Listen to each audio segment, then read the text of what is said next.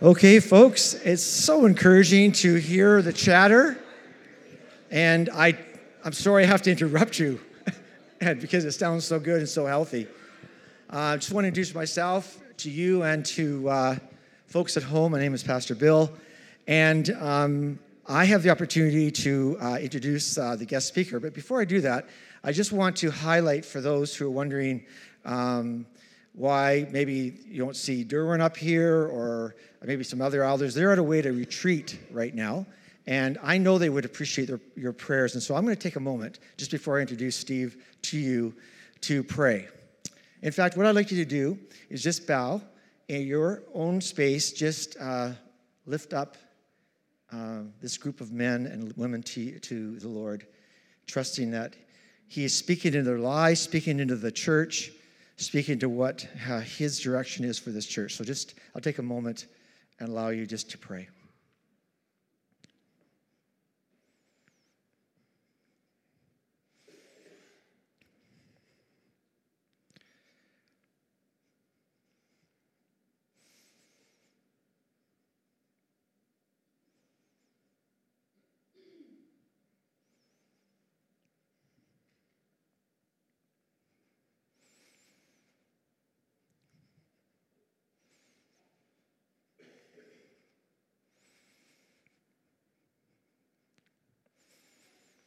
So, Lord, you've heard each one of these prayers, and we're at peace to know, Lord, that when we call out to you, that you hear us. And so, Lord, all the prayers that have been lifted up on behalf of the elders, we commit to you in the powerful name of Jesus. Amen. Well, it's my privilege to introduce to you this morning our guest speaker, Mr. Steve Klassen. And Steve is not unfamiliar to Hillside. He has spoken here over the years. But I recall the last time you were here, Steve, you were actually speaking to an empty room. Do you remember that?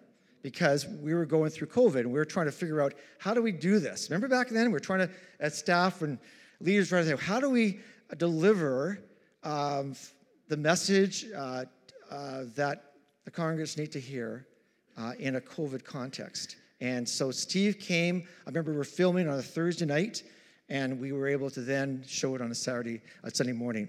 So Steve, as I said, is also someone who is very much passionate about hearing the voice of God.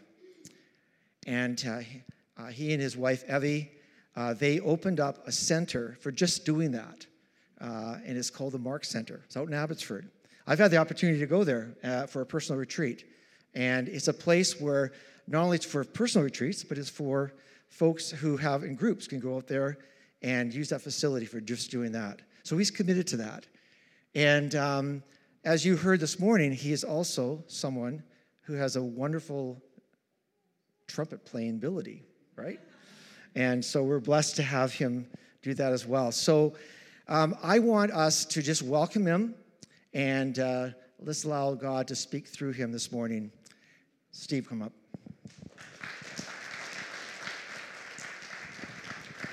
Thank you so much, Bill, and it's great to be with you. I had forgotten about that empty experience, and so I'm grateful this morning that we can look at each other and breathe on each other in this place. God bless you.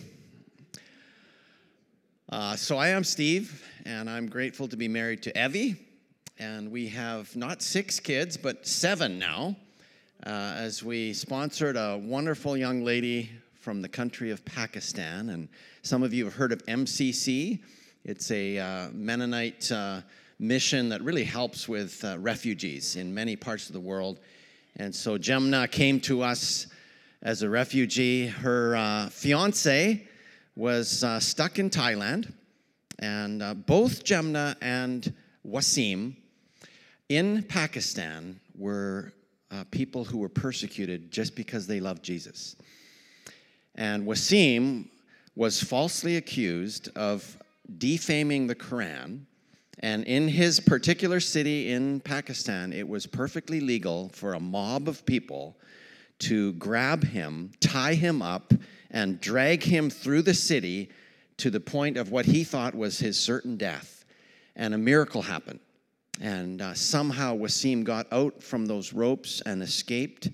Jemna and Wasim fled to Thailand, where they met some very good friends of ours. Karen challenged Evie and Steve to sponsor Jemna.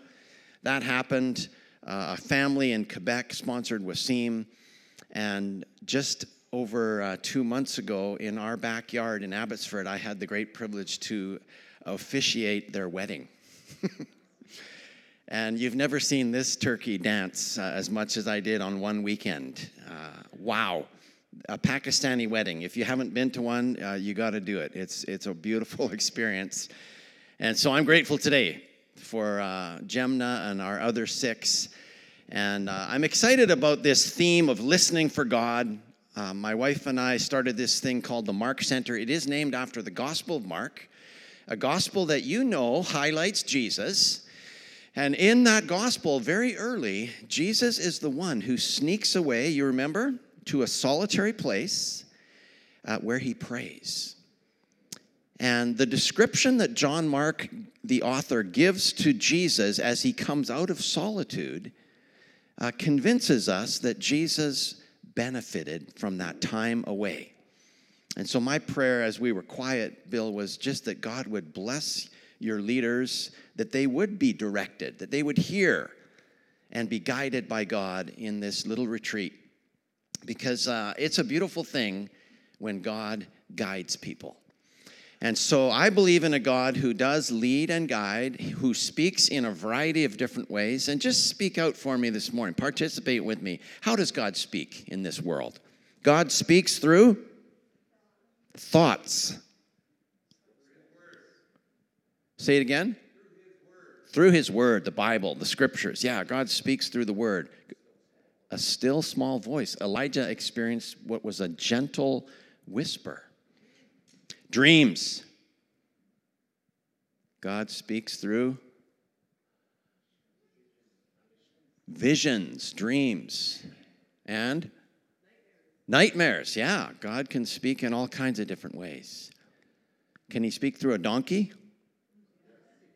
Balaam would say yes. Through his creation. Somebody was thinking if you didn't say it. I just said it. God speaks in all kinds of ways. Through music and especially jazz music. That's right.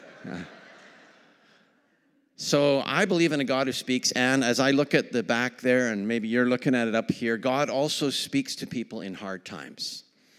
And so we want to think about that a little bit today. Many years ago, in the country of Hungary, a beautiful family was living and breathing, a Jewish family. And their daughter, Edith, a teenager, was learning how to dance. And in that life, when she was developing her talent so beautifully, all of a sudden, the whole family was taken to a place called Auschwitz that many of you have heard of. And this was in a dark time of history, and Hitler was giving orders. And so this entire family, the Eager family, was taken. And on the first day they were there, Edith saw her parents killed. They were taken to the gas chambers. And a very evil man, an officer whose name you'll recognize, was in charge. And he demanded that Edith, this teenager, would dance for him. And Edith closed her eyes, and she imagined herself in a beautiful Hungarian theater, and she danced, and she lived. And believe it or not, she is still alive today. She's 95 years old, and she is active. Not only over the years did she learn to forgive the people who persecuted her, who killed her parents, who did horrible, horrible things that we wouldn't want to speak of this morning. Edith learned to forgive them, but she also became a woman to this day who has helped other people hear God in hard times. It hasn't been easy for her.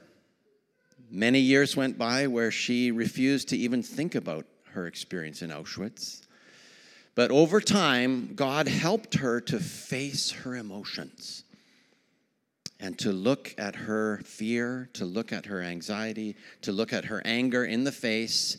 And God helped Edith discover something that has been helping Steve in the last few weeks, because I'm going through a hard time right now. I'm not going to tell you about it, but my wife and I are helping someone, actually a few people, who are going through something that just feels unhealthy to us. We disagree with it. We don't like what's going on, and we wish that we could change it.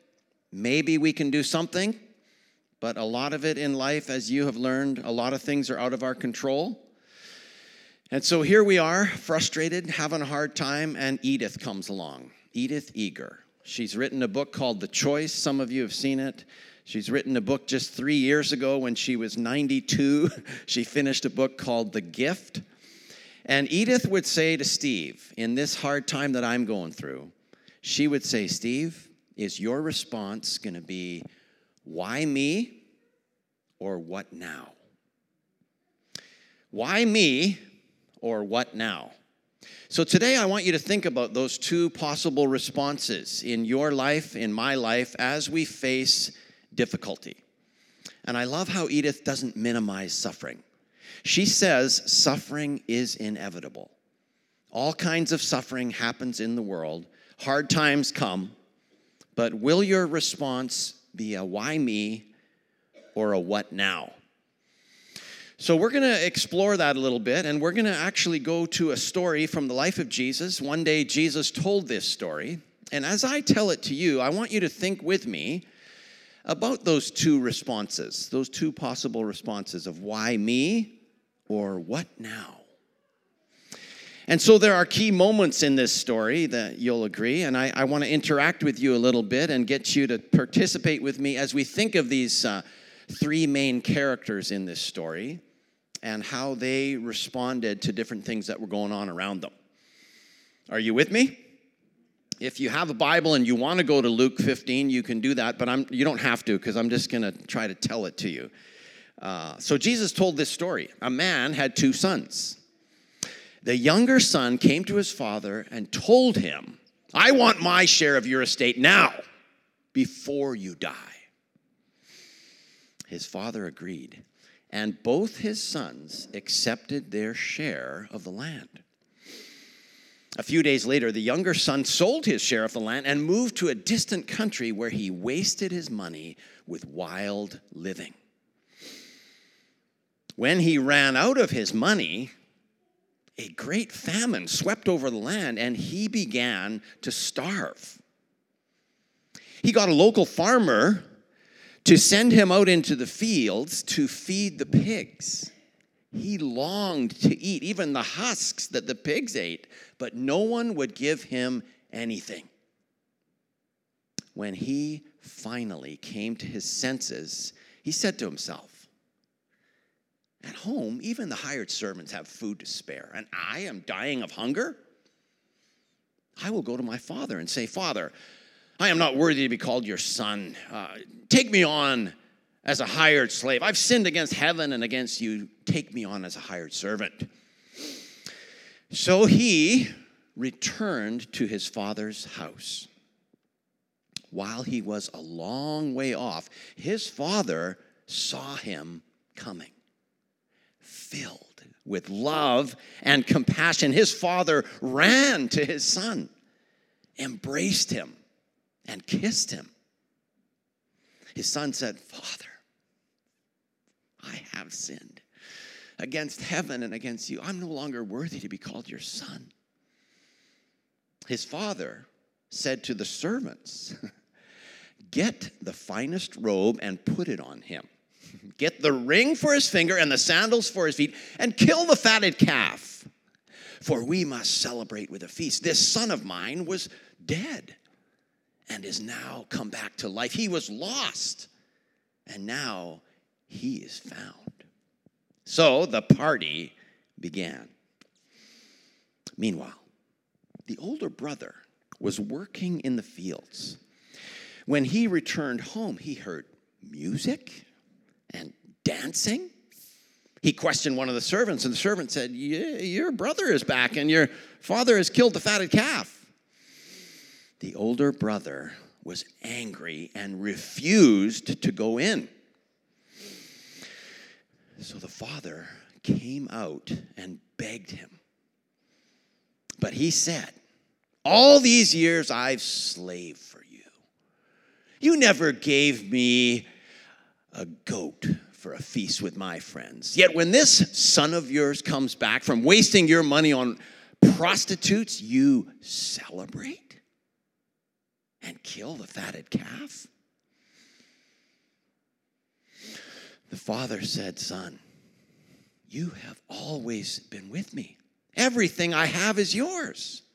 We had to celebrate, for your brother was dead and has come back to life. He was lost, and now he is found.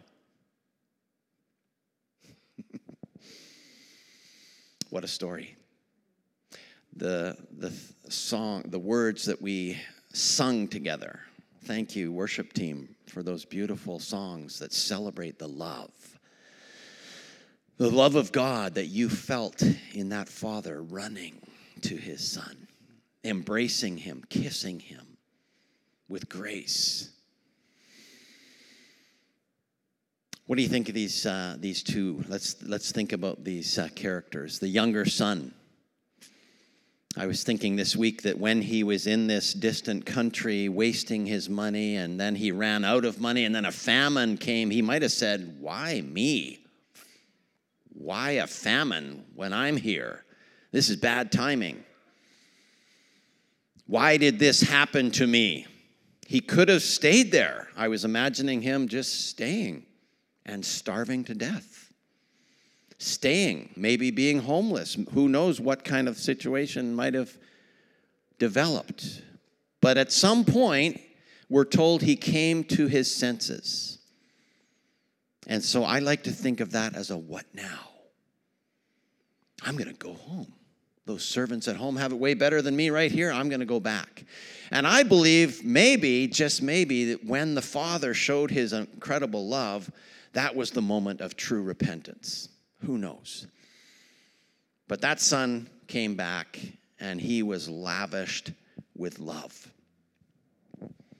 The older brother, what do you think of this older brother? Why couldn't he go in and celebrate? The party was for him as well.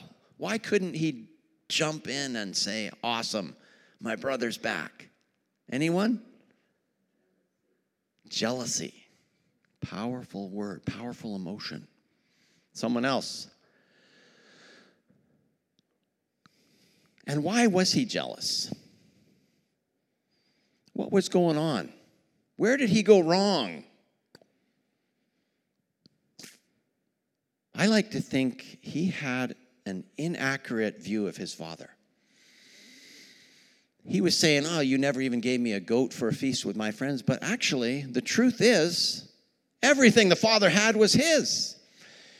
And so his view of the father was not accurate. And that could have changed. And he could have jumped in and celebrated this awesome return of his brother and the grace and the love and the generosity of his father. So why me and what now are two responses I want you to think about a little bit as you face difficulty. I'm facing a difficult situation, and I have to confess to you folks this morning, I have been tempted to enter into the why me, and the why is this happening, and why doesn't God just stop it? And I can get a little bit discouraged. Over the years, people have told me something about my spiritual identity, and they see me as an encourager. And lately, I've been tempted to be a discourager. I've been tempted to get into hopelessness about this situation and anger. And Steve's getting a little grumpy. And God has come along through Edith and said, Steve, what now? And so the what now is what I want you to think about this morning, and I want to focus my heart on the what now in the days to come. And so there are all kinds of beautiful things that emerge. For me, the why me kind of response is pretty small. You can get kind of narrow in your thinking. You can get dark, and you can be stuck. And you don't know what to do next. And you actually can't hear too well because you're just mad and you're down and discouraged. But the what now is an opening up. And as we commit to a what now, Lord, I believe there are some good things that can happen. You can ask this question: what is God doing? And Evie and I have been asking that question. Okay, Lord, we don't like this situation, but what are you doing? And guess what? God's actually doing some stuff. He's doing some stuff in the people that are being treated poorly. They're still free to make decisions. They're still free to grow. Edith would tell you, if she was standing here, 95-year-old Edith would say that when she was in Auschwitz, she looked at those prison guards and she saw them as the people that were actually in prison. They were more bound than she was. As a teenager, she started thinking this way. And she realized that no one can kill my spirit. No one can take what's in my mind and change it. People can harm me physically, but I am free. And our brother reminded us as we took communion that the enemy has been defeated. And Jesus is an overcomer, and we are linked with Jesus, so we do not have to give in to the things that are happening to us. We don't have to become victims. No, we can live a life where we are saying, okay, Lord, we're in hard times, but what are you doing? And so as we ask that question, we are moved in a good direction. We also can ask a question like this: Lord, what do you want me to do? And I want to remind you this morning that we are walking with a God who often in history has invited people to do something. And usually it's one thing, not 100 things. You're walking with a God like Jesus at the wedding in Cana of Galilee. What did Jesus ask those servants to do? Go fill those jugs with water. And that was one thing, doable. They did it. And then what did Jesus ask them to do? Serve it to the master of the banquet. Another thing, one thing. And they did it. And a beautiful miracle emerged that we're still thinking about and talking about and preaching on today at weddings. Hallelujah. It's one thing at a time. And so ask the Lord this week, if you're going through a hard time, Lord, what do you want me to do? And as you do that thing, do it in humility. And do it with a sense of hope in God, not threatening others, not saying, I'm taking control. No, I'm going to do what God guides me to do, and I'm going to trust him for the results. And the other beautiful question, maybe more intimate, is, Lord, what do you want me to know? As I'm listening for you in hard times, what do you want me to know? Last week I was in Red Deer with 12 pastors, just a very short 2-hour retreat. And in that retreat, we were celebrating the love of the Father, the delight of the Father over Jesus at his baptism. I was walking them through the Gospel of Mark a little bit together and seeing how Jesus then, with that delight of the Father over him, and the Father speaking to Jesus with love and warmth and you are my son, then Jesus goes out and starts doing the same thing with people. He singles people out. Guy with a shriveled hand gets healed and restored. Woman who's been bleeding for 12 years gets healed and told that she is a daughter. And so I was talking about that beautiful delight of the Father over Jesus, and then the delight of Jesus over people throughout Mark. And as we were together, the senior pastor, Dan, heard a whisper. You promised that that's one of the ways that God speaks. Last week in Red Deer, Dan heard a whisper. And it was this: Dan, I'm going to single you out today. Now, I'm guiding this time. I have no clue what Dan's experiencing, right? And it's almost time for me to send them into a 20-minute solo time of prayer and listening, journaling. And as I'm doing that, I say to them, well, it's time for you guys to go, and I really pray that God speaks to you. I don't know what he might say to you, but maybe it'll be something like this. And clueless Steve just turns to Dan and says, Dan, you are my son, whom I love. With you, I am well pleased. Again, I have no clue what's going on. I send them into 20 minutes of silence. They come back from the silence, and Dan is the first to speak. And I can tell something's going on. And with emotion, he does a beautiful job of communicating to these others, telling them he heard a little whisper while we were studying in Mark together, that God wanted to single him out. And then Steve did this thing of, Dan, you are my son. And he fully expected I was going to do it with all 12 of them. And he said, but he didn't. And I felt singled out. What does God want you to know in hard times? Maybe, just maybe, God wants you to know that you are his daughter. You are his son. He loves you. He is well pleased. He delights in you, over you. And he wants to get you through any difficulty that you're going through. It's an amazing, amazing miracle that Edith is still alive today, and that Edith is a woman who just oozes the love and forgiveness of our God. I'm thankful that we do not have to live in the why me. We can come to God and say, okay, God, what now? So I don't know what God is speaking to you even as we're here together this morning. I don't know what God might speak to you tomorrow, but I'm encouraging you and me to be still before the Lord and ask him some of these questions. Lord, what are you doing?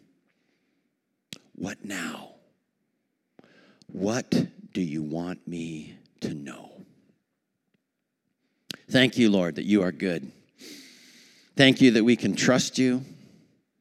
Thank you, Lord, that even in suffering, in hard times in this world, you are present and you are revealing yourself through your word, through so many different ways, Lord. You are showing us who you are.